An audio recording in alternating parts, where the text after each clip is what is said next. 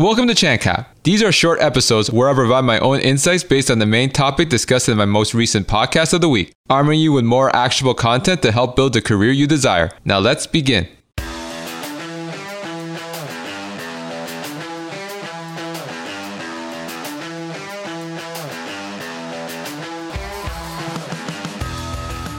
A big thank you to Chingear for coming on my podcast and sharing his insights and strategies to help my listeners who are currently in the job market improve their job search results to get their dream job. One of the main things I learned from him in my conversation is the difference between a recruiter and talent acquisition professional. Recruiter tends to be the term to focus on professionals that work at agencies, that work for various companies, to help these companies find professionals with specific skill sets to help them fill roles. While on the talent acquisition side of things, that term is more focused towards professionals that work internally at a company that are trying to fill roles within the company that they work for. Regardless of if they're a recruiter or talent acquisition professional, there's still the debate of whether a cover letter is essential or not. I've spoken to many recruitment professionals. Some say they read them, some say they don't. However, this is my take on whether you need to write a cover letter or not for your application. Me personally, I always recommend writing cover letters, even when it's optional. When I had to do a grueling job search, when I was a recent grad, I always use and created cover letters for my applications. As I have said in numerous podcast episodes before, you only get one shot at applying to these jobs. So you always want to put your best foot forward. However, if you do want to play the odds, you don't necessarily need to write a cover letter for every application.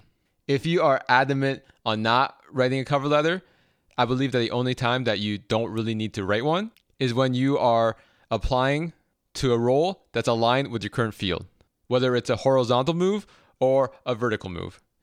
What I mean by that is, let's say you are a marketing coordinator.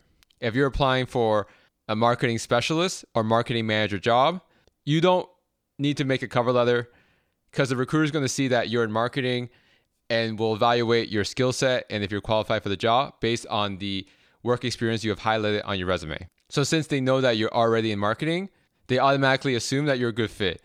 Now, it's whether it's the right fit for the company, and that's when they start looking into your resume for more details. However, I believe a cover letter is necessary when you need to explain something and provide context to your current career situation and where you're looking to go. That resume just can't do, whether it's lack of space or the very structured resume format that a lot of recruitment professionals expect when you send in your resume as part of your application. Two main scenarios that I can think of where a cover letter should be required is if you are trying to pivot to a new role or industry that you don't have a lot of experience in, or you have a long resume gap. I think a cover letter here can provide context to your story and prevents the recruitment professional from making wrong assumptions.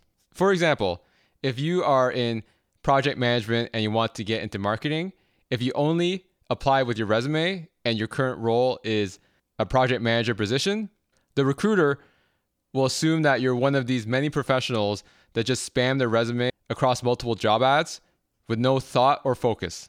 Because when the recruiter looks at your resume and sees your current or last role as a project manager, and they are looking to fill a marketing manager position, that right there shows a misalignment.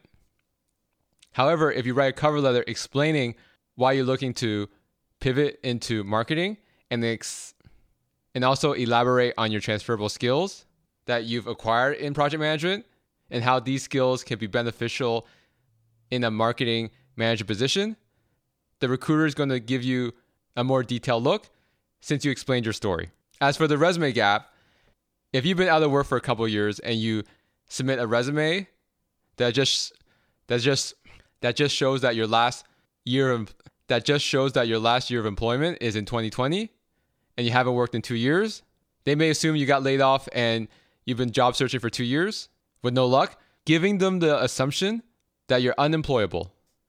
However, if you write a cover letter stating that you left your last job due to personal reasons, such as taking care of a sick parent, and then stating that you no longer have to take care of your sick parent and are ready to resume your career. And during those 2 years off, you were building up and updating your skill set.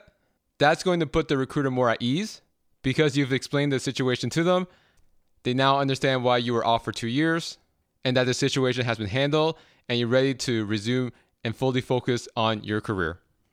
So in summary, although I am pro cover letter, there are situations that you don't need one, such as applying for a role that's in your current field. But I do recommend you write one if you're looking to make a career pivot or explain a resume gap. And another quick reason why you should write a cover letter is that if you really want to work at this specific company, writing a cover letter expressing your interest on why this company is for you can go a long way, especially if it's a smaller company that tends to get less applications. And that wraps up this week's edition of ChanCap. And in next week's episode, I will be speaking to a career coach that focuses on helping professionals land fully remote jobs. So if your company wants you to go back to the office and you want a fully remote environment similar to when the pandemic hit, then you definitely should tune into next week's episode, as there are still a lot of fully remote opportunities out there, and this career coach will give you the strategy and insights to help you achieve that career goal. That will be out next Tuesday on all popular podcast platforms, so make sure you subscribe so you don't miss out. This is Chan with a Plan, the podcast. I'm your host, Max Chan, and I thank you for listening.